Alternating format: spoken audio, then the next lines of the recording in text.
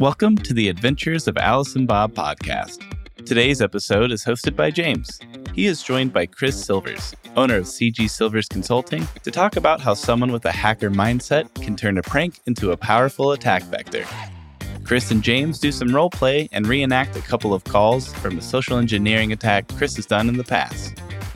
Follow the human side of cybersecurity with the Adventures of Alice and Bob podcast. So we'll jump right in, as we always do at the start, of how did you first get into information technology and technology in general? Well, it's kind of interesting. I'm one of the few people who actually got into information security directly and didn't kind of take a path through information technology. So, in fact, I remember taking a class on Windows 95 after I started with the information security department. So it's kind of a reverse fit. You got into the opposite way to most people, and you didn't start off in IT and then work into the pen testing and security side of things. You started off on the security exactly. side. And I could have taken kind of the policy path. That was the natural path of, I was working at the Federal Reserve Bank of Atlanta, and they were just, it was like they were bleeding staff, right? They just needed people. Nobody wanted to work in security back in those days. It was not cool whatsoever, right? In fact, I used to joke that it was sort of like when you were selling insurance or something. You know, people saw you coming and they're like, "Oh, don't talk to him. He's with information security," right? So, but it just so happened that one of the first projects that was kind of thrown on my desk, it was a war dialing report. And for those who don't know what war dialing is, obviously you can go Google that now, but it's basically calling up modems and seeing if they will answer, and then kind of breaking into a computer via a modem connection. So I saw the report, and I was told to just kind of handle it like sort of like an auditor would, like go to the people who own the modems and have them do a security review. But the more I read the report, the more I thought, well, this is really cool. This is, there's a practical application here. So I took it a little different route, learned about quote unquote hacking. Back then I had to enter a Google or a search engine called Alta Vista. This was pre-Google days, right? And it was kind of like, how to hack a modem sort of stuff. And then just learned and just started digging into the technology from there, and just appreciated, what the technology could do and how people could just literally get fooled by the technology. And that just has fascinated me for a quarter of a century now. So that must have been quite a good role to start in, if you were able to come in not being a technologist and just look at the problems and go, okay, let's think about these as an organization and how we might use them to our advantage or tackle those problems. Yeah, absolutely. Well, dealing with a lot of the people in IT, it always frustrated me that we would tell them, here's the security requirements, this is what you have to do. But many times we couldn't explain to them why. And so it was really hard to get buy-in. And I felt like if I get on their level, maybe we'll get more buy-in. And that's, to me, that's just so key to an organization, getting everybody to buy into the security culture. And how did you go about doing, those things, getting the buy-in and working with people and tackling projects in what I'm guessing were probably quite unusual ways compared to what a lot of people would have been used to? Yeah, well, it led to my first technical professional certification, a CCNA. I studied a lot. I read a lot. I browsed the internet a lot. In fact, the first 6 months, once I got the wife and the kids to bed, I would go downstairs and get on our one computer that I think by that time we had DSL. And I would search Alta Vista and just, follow all these links and all that stuff. And there were many nights that around 3:00 in the morning, my wife would come downstairs and kind of like, you need to get to bed. You have to work in the morning. And I was like, 5 hours have gone by. Are you crazy? It seemed like 5 minutes. So it was just really consuming. It's one of those things you just dig into. That's fantastic. And then obviously you had your curiosity, and that was working at the Federal Reserve. How did you then transition into going to Home Depot and the retail industry? Well, I always like to say that the Federal Reserve System, and I think and I truly believe it's still this way to some extent, at least. It's a great place to learn. It's a great place to start your career. At some point, though, unless you're going to get into management or kind of move around different areas, once you find sort of the thing that you want to be an expert in, there's a bit of a limit there. It's because it's such a nurturing environment, it's not quite as challenging as an environment as other places. And so it was, after almost 10 years with the Federal Reserve, I had sort of felt like I'd played all that out and I was looking for something different. Bounced around a couple places and wound up at the Home Depot, where I have to say I met some great people, worked with some fantastic people, and had the opportunity to really grow there. So, yeah, and it turned out to be like kind of a friend of a friend of a friend, sort of, networking who got me in there. And where did the social engineering side that you're probably best known for, where did that thread start to weave into your career? Well, funny enough, it started at the Federal Reserve. We, I don't remember what year it was. It had to have been before 2000. So, because I know it was when we were in the old building, down on Marietta Street in downtown Atlanta. I can remember coming across this topic of social engineering, like people. And back then, it wasn't really so much email phishing as it was like physically breaking into a building, like, getting someone to hold the door open for you and that kind of stuff. And one of my teammates and I used to do that downtown. Because there were satellite locations around downtown that we never really went to, that people wouldn't recognize us. So we would just take our badges and put them in our pockets and stand outside with some donuts or something like that and wait for somebody to hold the door open for us, and we would get in. So we just thought it was kind of a fun twist to security testing.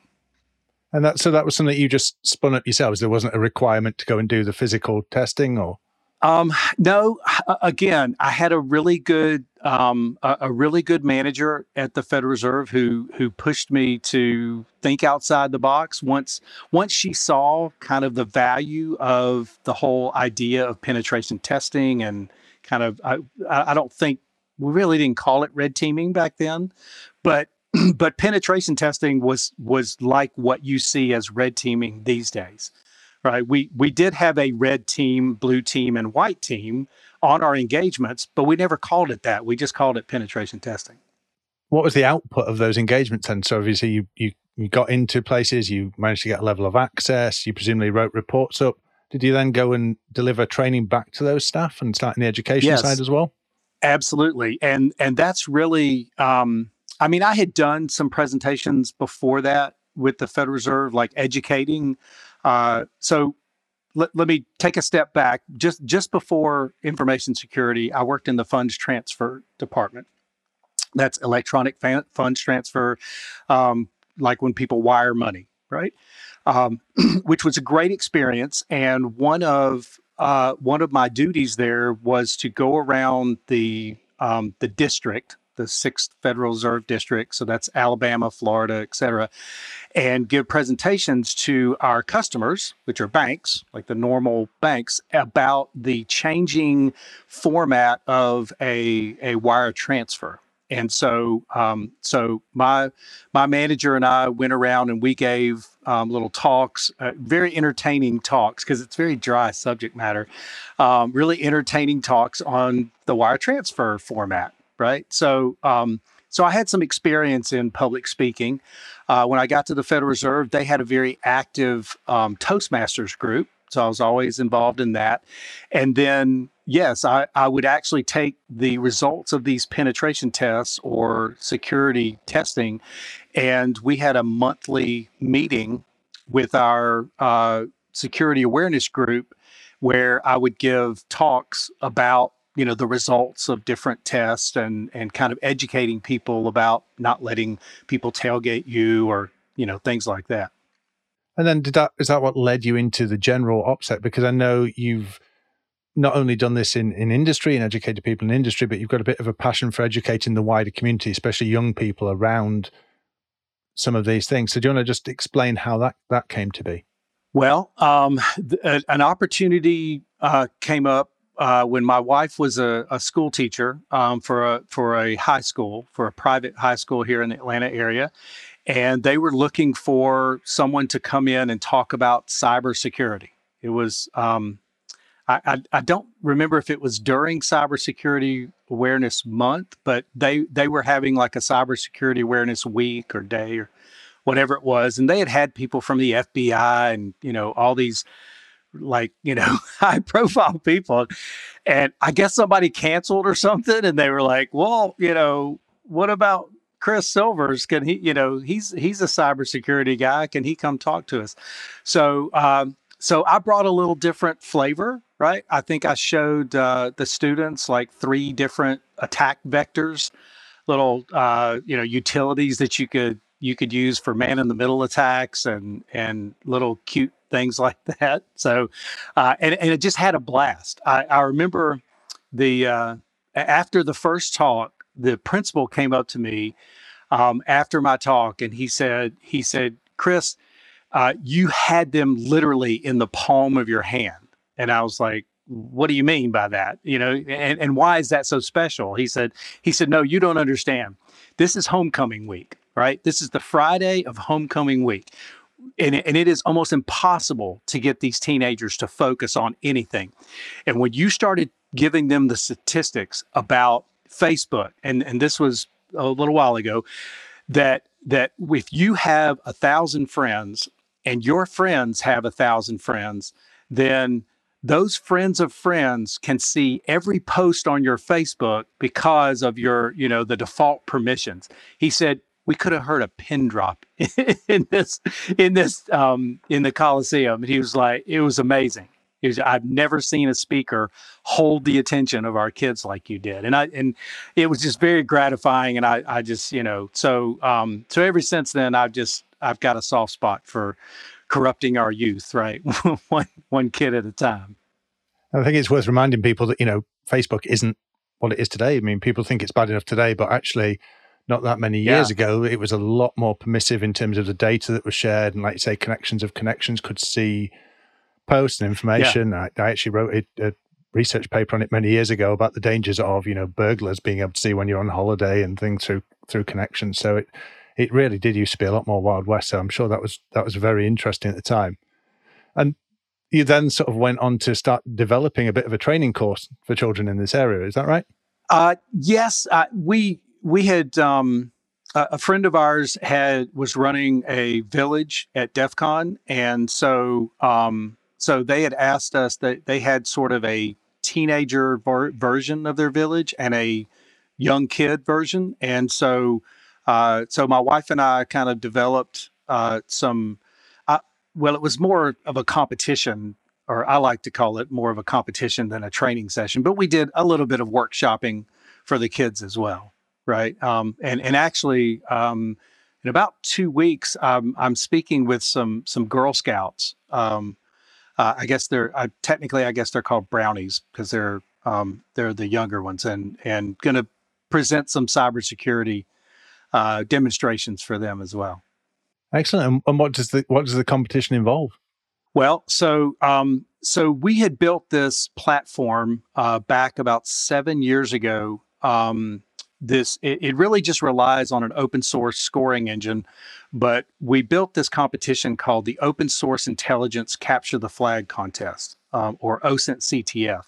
And we actually run this competition at a lot of conferences. We've run it at DerbyCon, GurCon, NOLACon, a lot of the conferences that you mentioned in my introduction.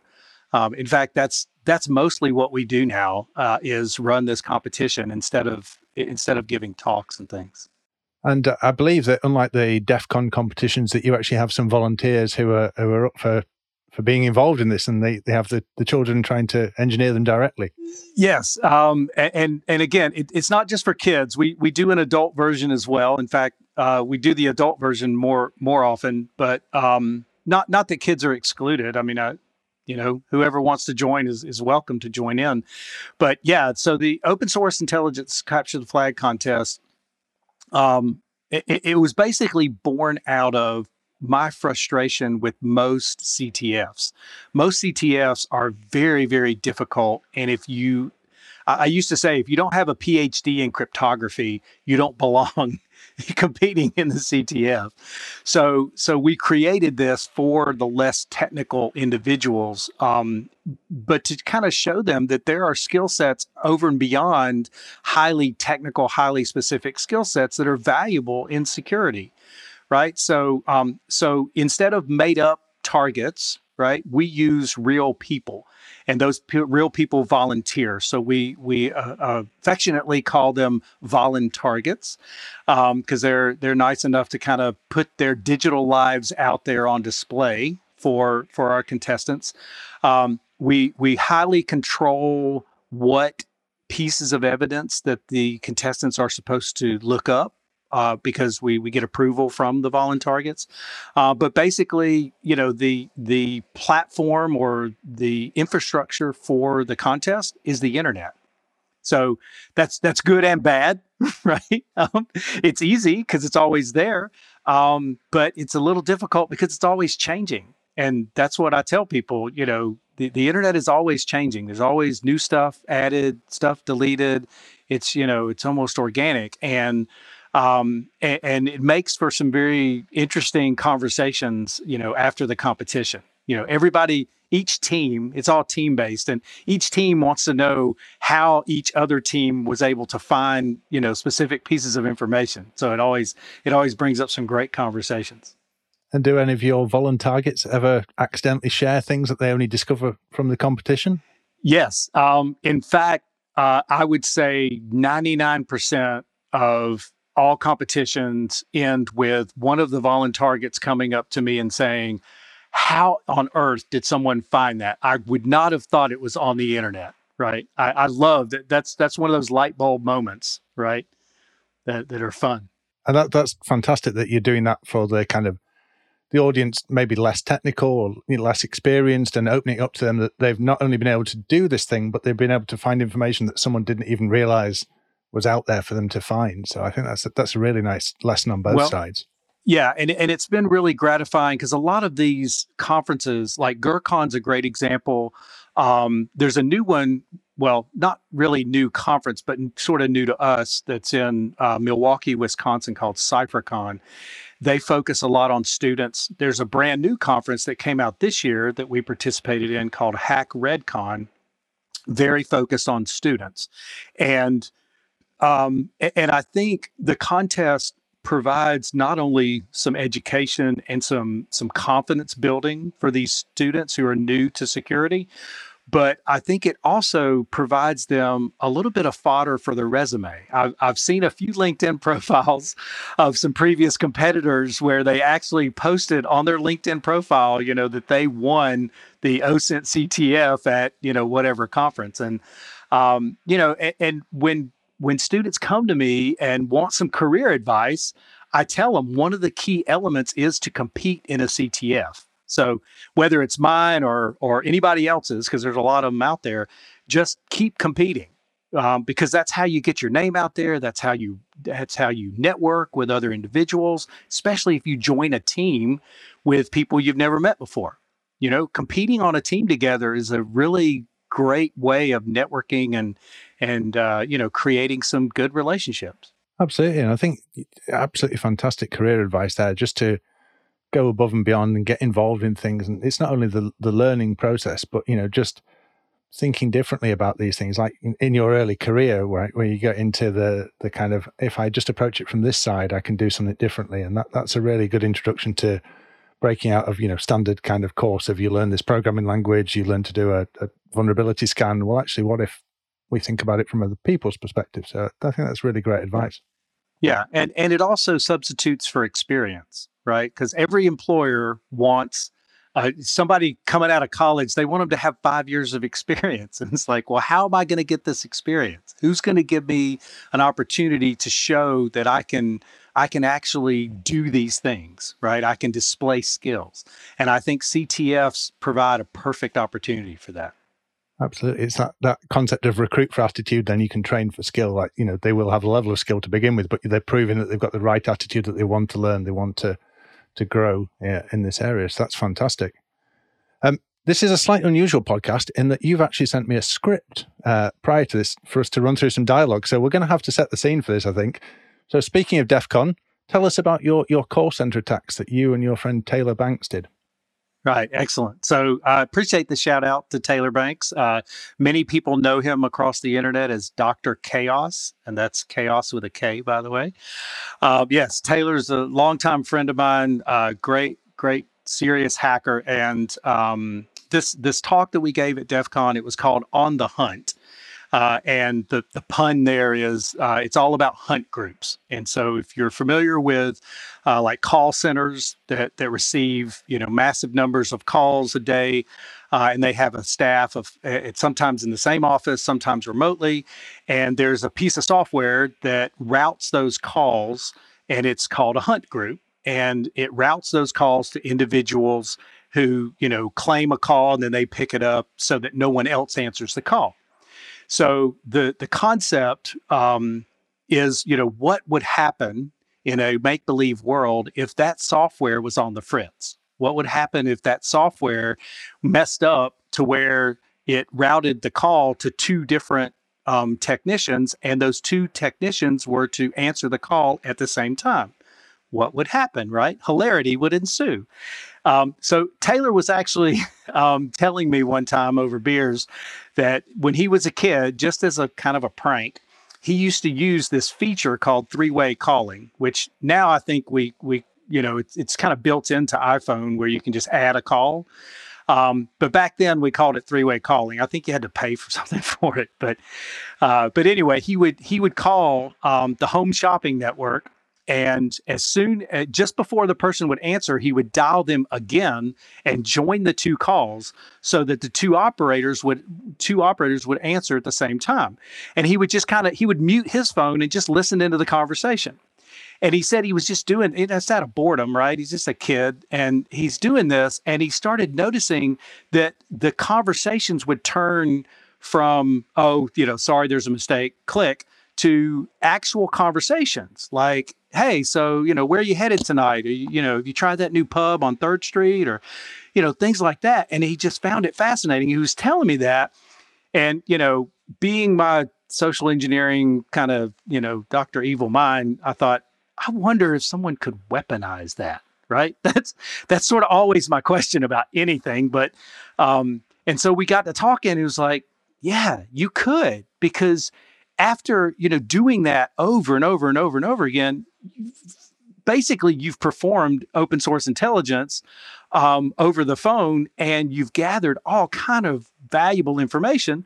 So then could you take it the next step and pretend to be one of those technicians who answered the phone, right? I mean, based on all the institutional knowledge that you would pick up, right, from the phone calls. So fast forward, maybe about a year later, I got a client who liked the idea, and they had a big call center, and they were concerned about call center risk. So they provided the opportunity for me to do it. So of course, I recorded all the calls, and then to prepare for this talk, I kind of bleeped out all the actual sensitive information. And that's what we did as our talk. I played some of the calls, and so that you could kind of hear the dialogue. That's fantastic. And we have the dialogue written down, so we're going to recreate some of these famous calls that you participated in, and that you listened into the people having the conversations, and use that to your advantage to then jump into those conversations. And what I particularly like about this is we're looking at modern systems that people are dealing with, but you're doing the social engineering side of it, and there's that sort of nod back to the early days of hacking, of phreaking, and abuse of phone systems and things like that. So I think it's a wonderful combination of techniques all coming together in this to do that true hacker mindset of thinking of things in a different way. So audience, forgive me, I'm not going to try and do an American accent for this one, but we're going to jump in with the first role play here, which is me and Chris, and we're going to recreate this scenario where he was dealing with an employee at a call center. So, Chris, if you pull up your script and you can kick us off, and I will play along. So now, if I remember right, we're going to do call number 2, right? Yes, that's right. So just a quick setup for the audience. This is a snippet that was in the call, so it's not at the start of the call. So while the call was going on, we had already kind of gotten through the preliminaries of each pretending to, or me pretending to be one of the technicians, right? Okay, you ready, James? I'm ready as I'll ever be. Okay. So are you using the browser plugin? I'm using the soft phone. Yeah, I am too. Yeah. Huh. Well, that's weird. That's weird. I'm on my PC, on my laptop. It's happened before in the past. Something with the Hunt group's weird. Sometimes they route calls weird, and it's not the browser. I use like 3 different browsers. It's got nothing to do with the browsers. I've got Chrome here, IE, and Firefox up. Huh. Well, that's strange. Are we supposed to report this or something to somebody? Nah, it just happens. So that's the conversation we had, and you can quickly see how that person you're talking to, and you're dealing with, some confusion here, but they're starting to reveal bits of information. So what were you pulling out of that conversation? Yeah, so there had been some initial information pulled, kind of previously about like that there was a browser plugin that you could use to control your phone.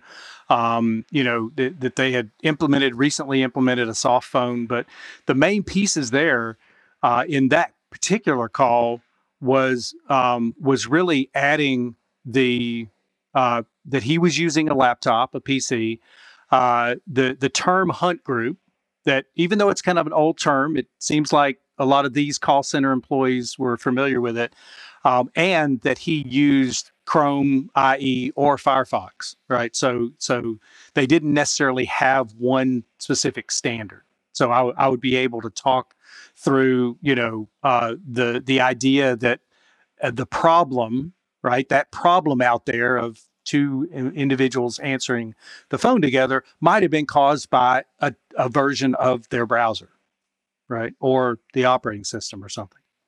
And I guess you're picking up on all their internal lingo. Like you say, they use the term Hunt group, and they might call them manager a certain thing. I think was it team captain or something, I recall from the presentation? Yeah, I think it was. Team captain. So, and that was actually in like the first call was really educational, like some different business units like biz application support, exchange support. Some people used Polycom phones instead of a browser plugin. Yeah, so kind of gathering all that stuff up.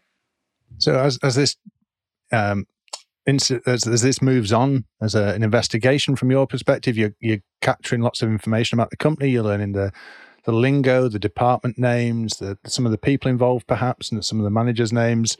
How many calls did you kind of get into before you decided to sort of take it to the next level and try and get the user to actively do something on your behalf? So in the presentation, I only included like 5 different calls, right? Or actually 6. There was kind of a bonus at the end where something positive for the client had happened that I wanted to kind of show. But to gather that much and to get the ultimate goal, which was to get remote control of one of the agent's computer, right? That was kind of the ultimate goal of the test. I probably total placed 50 calls, maybe 100 even. Especially if you count the calls where I was just trying to connect and listen, right? Because part of the reason this works is I want every single agent to have experienced this issue, so that by the time I start injecting myself, it's not a surprise to anyone. It's an accepted, oh, well, something's wrong. And yeah, we know something's wrong. And, different people have heard kind of, a little bit different takes on it, but it's sort of moved, it's sort of permeated, which is contrary to most social engineering calls, right? Usually you don't want anyone else to have heard your spiel. right? Because then they're aware of it. But in this case, it's kind of flipping the script. So you're basically trying to create such a problem in the call center that you can empathize with the call center employee about the problem and pretend that you're also suffering the same issues. Yes. And use that to gain kind of empathy and trust with the employee, right? Yeah, exactly. It's exactly what it is. We're putting the problem up here, and you and I are going to fight this problem. We're buddies now, right? Well, now we're buddies. You're going to try and get me to download and run something on your behalf to prove. I'm assuming this wasn't actually a malicious payload you were delivering. This was just a proof of concept. Yeah. Yes, just an innocuous executable that had system level access. That was all. So we're going to run through the scenario now of how Chris gets me as the employee to try and run some software that has system level access. It's not going to give him a reverse shell or anything, but it's going to prove that he can get an employee to run something with a level of access there. Right. So, okay. Are you ready, Chris? This one starts with a ring, and as soon as you start speaking, I'm speaking simultaneously. So we'll see if we can time this right.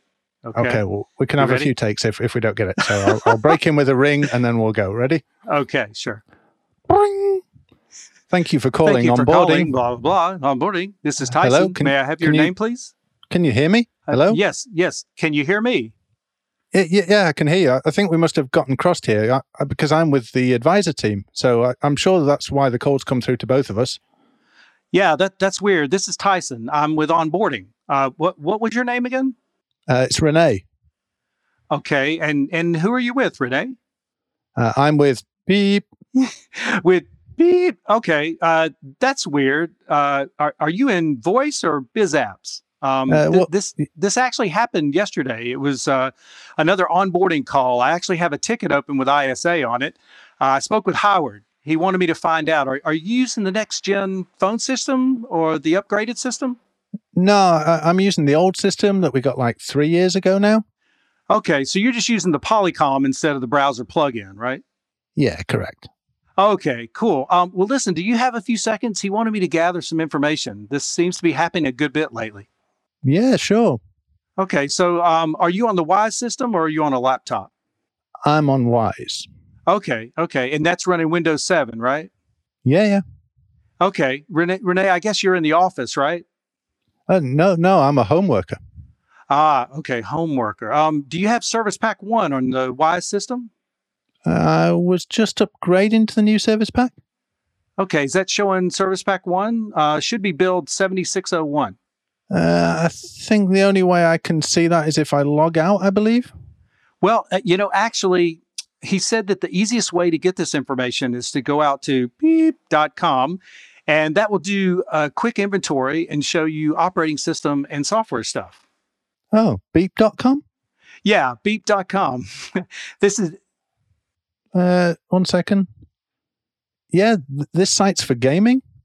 Yeah, if you go to the My Computer information, there's a download called Detection that you can run, and it will just produce a report. Okay, computer details. Just let me run that. Okay, I have Service Pack 1, build 7601, 64-bit. Okay, just to make sure, you're on the Advanced tab, right? I was on the Basic tab. I'll click the Advanced. Okay, right. So click on Advanced. It's just scroll down. That'll show you the operating system build 7601, right? Yes, I'm on Windows 7, Service Pack 1, build 7601. Okay, excellent. I'll let Howard know. Thank you so much, Renee. Thanks. Okay, so that's fascinating to see that flow there of how you're quickly going from, we're both in a bad situation here, we've had some lines crossed, to go to a website that isn't part of the company, I assume. There's literally some gaming CPU performance statistics tool. I literally spoofed a gaming site, and just to drive the point home that it should have nothing to do whatsoever with the company or any kind of official Microsoft or anything, right? Yeah, absolutely. The old thing, don't go to gaming sites because you'll get a virus, right? Yeah, so it's a fascinating example, and all the time with it, you're reassuring me because you're saying things like, you're on Windows 7, right? Or you've got this. So I'm just assuming because of the knowledge you've picked up from these prior calls that you're part of my organization, and you know these things. So it was kind of interesting. I inadvertently used a different technique, kind of unintentionally. So usually, yeah, the more I know and the more that I can ask questions that are just confirming, the better. Right. That just leads the person, it just creates that feeling in their mind that, okay, he must be knowledgeable. Right. But in some situations, if you're wanting to find out information, you can intentionally say something that's false, right? Like, you must be an office worker, right? And they say no, but she didn't just say no. She said, no, I'm a home worker, right? So it pulled in more information. It's like somewhat, asking someone, you don't have a watch on, do you? Oh yeah, I've got a watch. It's 12:51. Well, I didn't ask you what time it was, but you offered it, or just using a negative to draw out information. And there was a piece in there where you mentioned that you had a ticket open with ISA and you'd spoken with Howard. So could you just explain that part of it? So there was a previous call, and I don't remember if we actually played this in the presentation or not, but there was this lady who was just very helpful.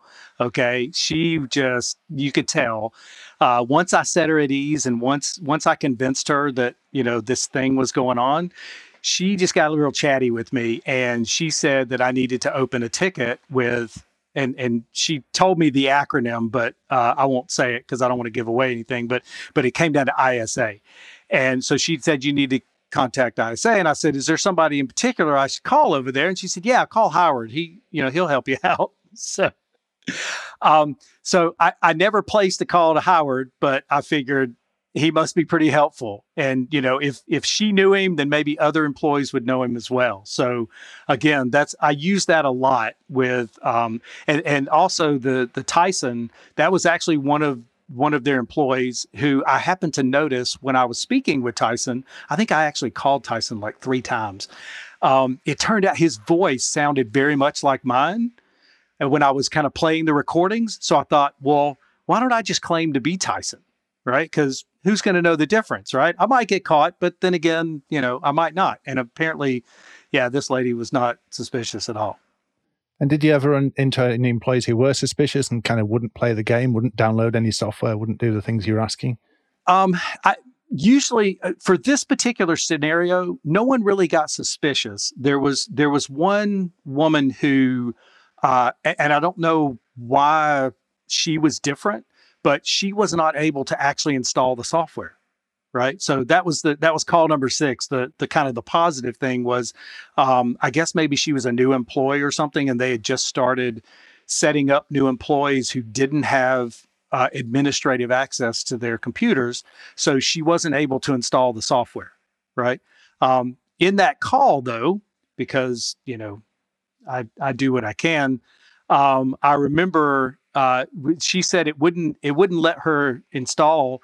And so I said, okay, so you're in, what area are you in? Okay. And what was your name? And who's your supervisor's name? Let me, so I just kind of pulled a little bit more information out of her, just to kind of salvage the call. Yeah. So even when it's not gone the way you intended, you were able to adapt and actually use it to your advantage to gain more information and understand maybe who that person is, why they are blocked, and start to build a better picture of that part of the organization. Right. Yeah. That's another interesting twist to a lot of social engineering calls. We usually call it flipping the script. When somebody gets suspicious, or you have to like change your pretext on the fly. It's something that I've not always been very good at. But I try to work on that a lot. Is if I get an objection, then just try to take it a different direction. And the spoof gaming site you're directing employees to, is that something you did a lot of research into to choose the domain, or are you just trying to really see if we can push them onto a random site on the internet? Yeah, for the most part. I mean, I own, I don't know, 10 or 12 different domains out there. Sometimes it's kind of a funny, naming game. Somebody will think of something and be like, hey, I wonder if that domain's taken, right? And you just buy it for $1 or whatever. But I have kind of some standards out there that I have that are generic. So Just depends on the situation, right?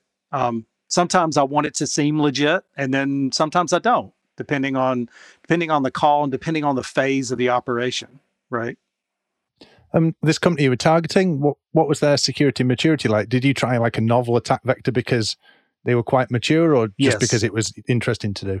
Yeah, they're very mature. They have very mature security awareness program, and they had not done vishing or voice phishing until I started working with them. They had done so many email based attacks that they felt pretty comfortable with that, right?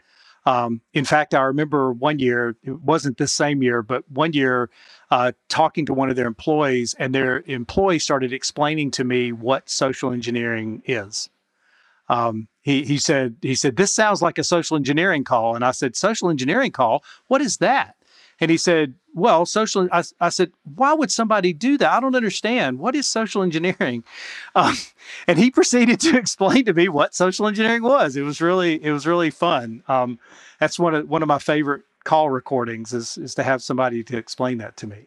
Yeah, I think that's the thing that people often don't realize with these engagements. Whereas, a digital pen test, you produce a report and it goes off to people. Actually, these ones, you can really start to see some positive things in like the training that's been delivered to staff, and there's positive interactions where you can go back and actually highlight people who've done a great job because of the training that's been delivered prior. So that's always a really positive thing to see in these engagements that you perhaps don't have necessarily on the sort of purely digital, Right. coding exploit side of things. Yeah, absolutely. In fact, with our reporting, our reporting is kind of similar to most penetration tests or red team, but we basically have 5 categories of findings. We have critical severity, high severity, medium severity, low severity, but we also have one called positive observation, where it's not just a bullet point on the report, it's actually a finding that says, when I tried to do this, Sally stopped me by doing such and such and such and such. This behavior should be encouraged. Way to go, Sally. And also, in addition to Sally, these other employees exhibited, positive behaviors, secure behaviors. They were polite, but they refused to do what I asked them to do. Those kind of things. That's fantastic to see that those things being called out and recognized in the organization, because far too often we just blame the end users for making mistakes rather than rewarding them for doing the right thing. So really positive spin on it there. You have to remember, people are not machines, okay? You can patch a machine and it doesn't feel a thing, right? It doesn't care.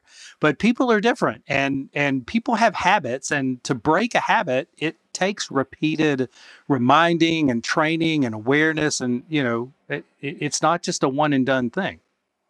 And apart from the training of individuals there to understand these attacks and recognize social engineering, what are some other takeaways from this kind of engagement for a business? So, and this is one of the main reasons that I put that call number 6 in the presentation. And I don't know if you can post a link to the presentation. It's out there on the internet somewhere. That very last call, we drive the point home that it's not just educating the users, right? Yes, that's part of it, but it's also least privilege, right? It's also not providing the user a loaded gun, and then just cross your fingers and hope they don't shoot themselves, right? It's also reporting and the process. The staff, how they're familiar with each other.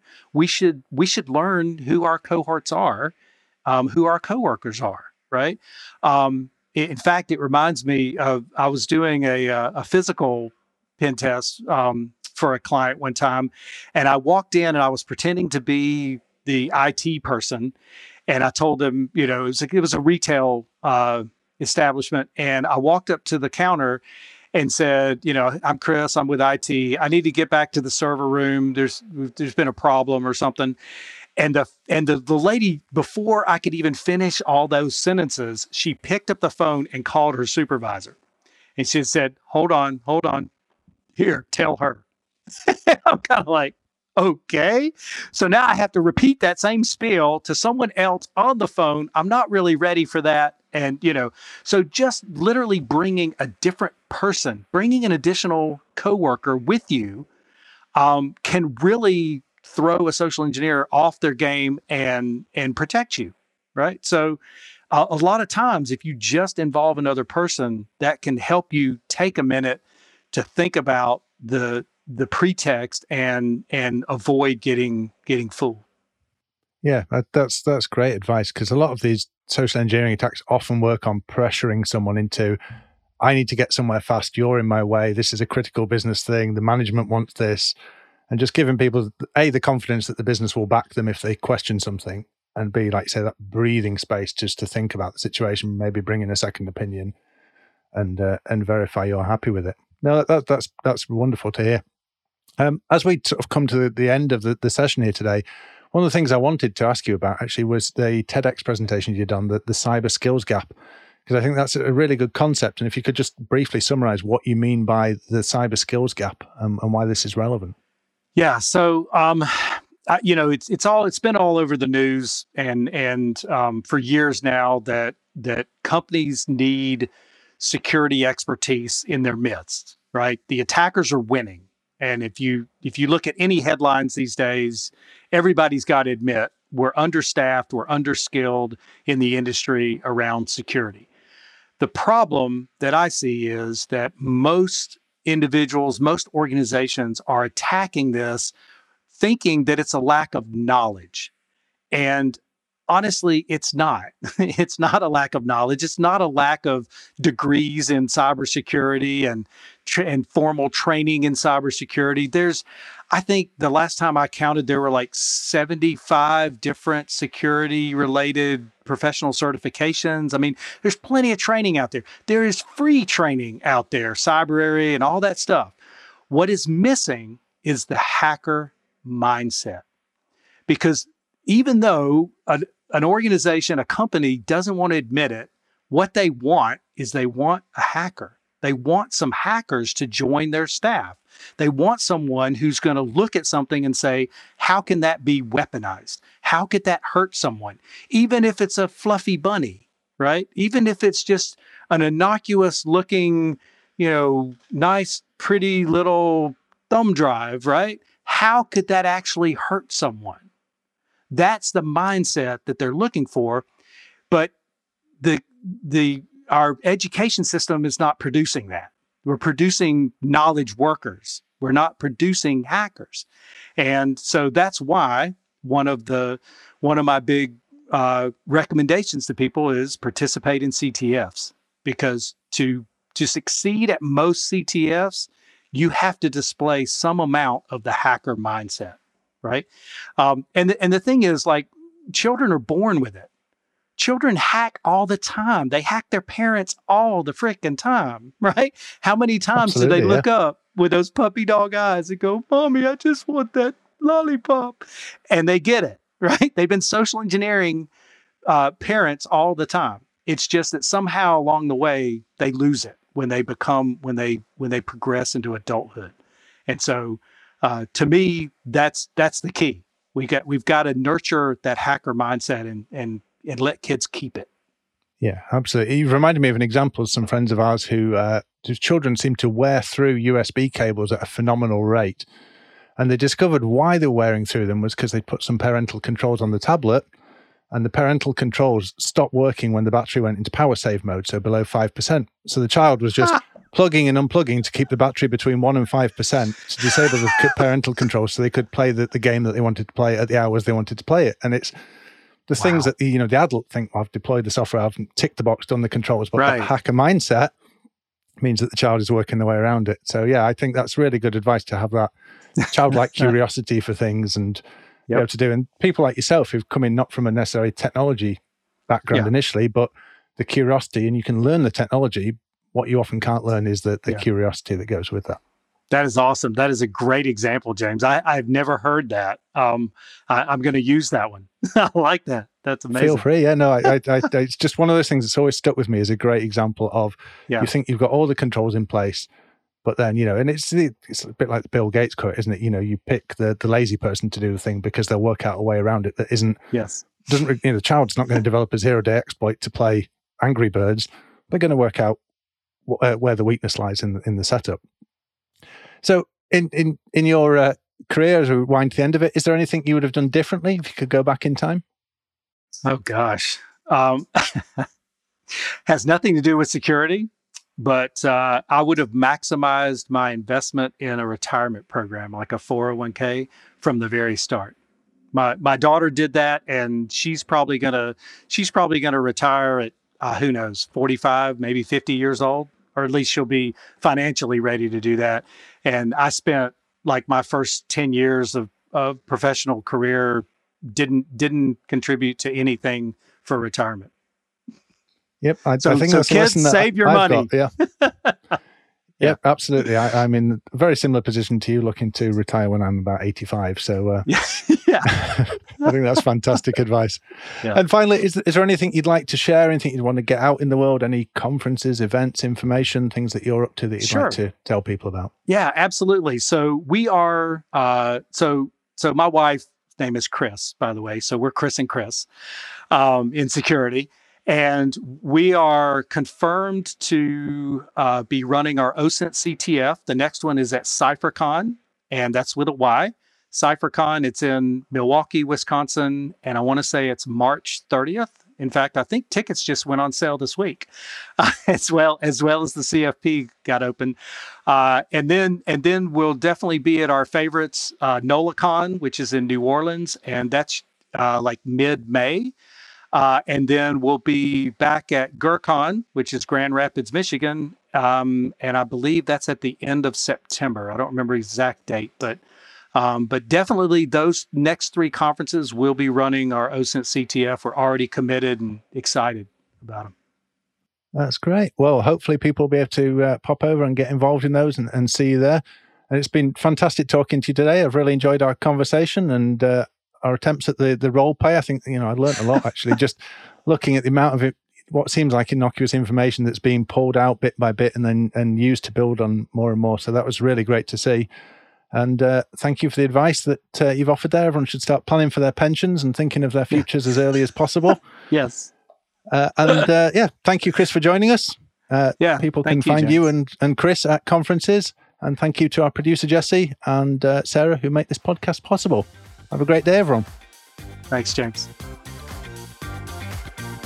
Thanks for listening to the Adventures of Alice and Bob podcast. Don't forget to rate, review, and share this with colleagues that'll get value from it.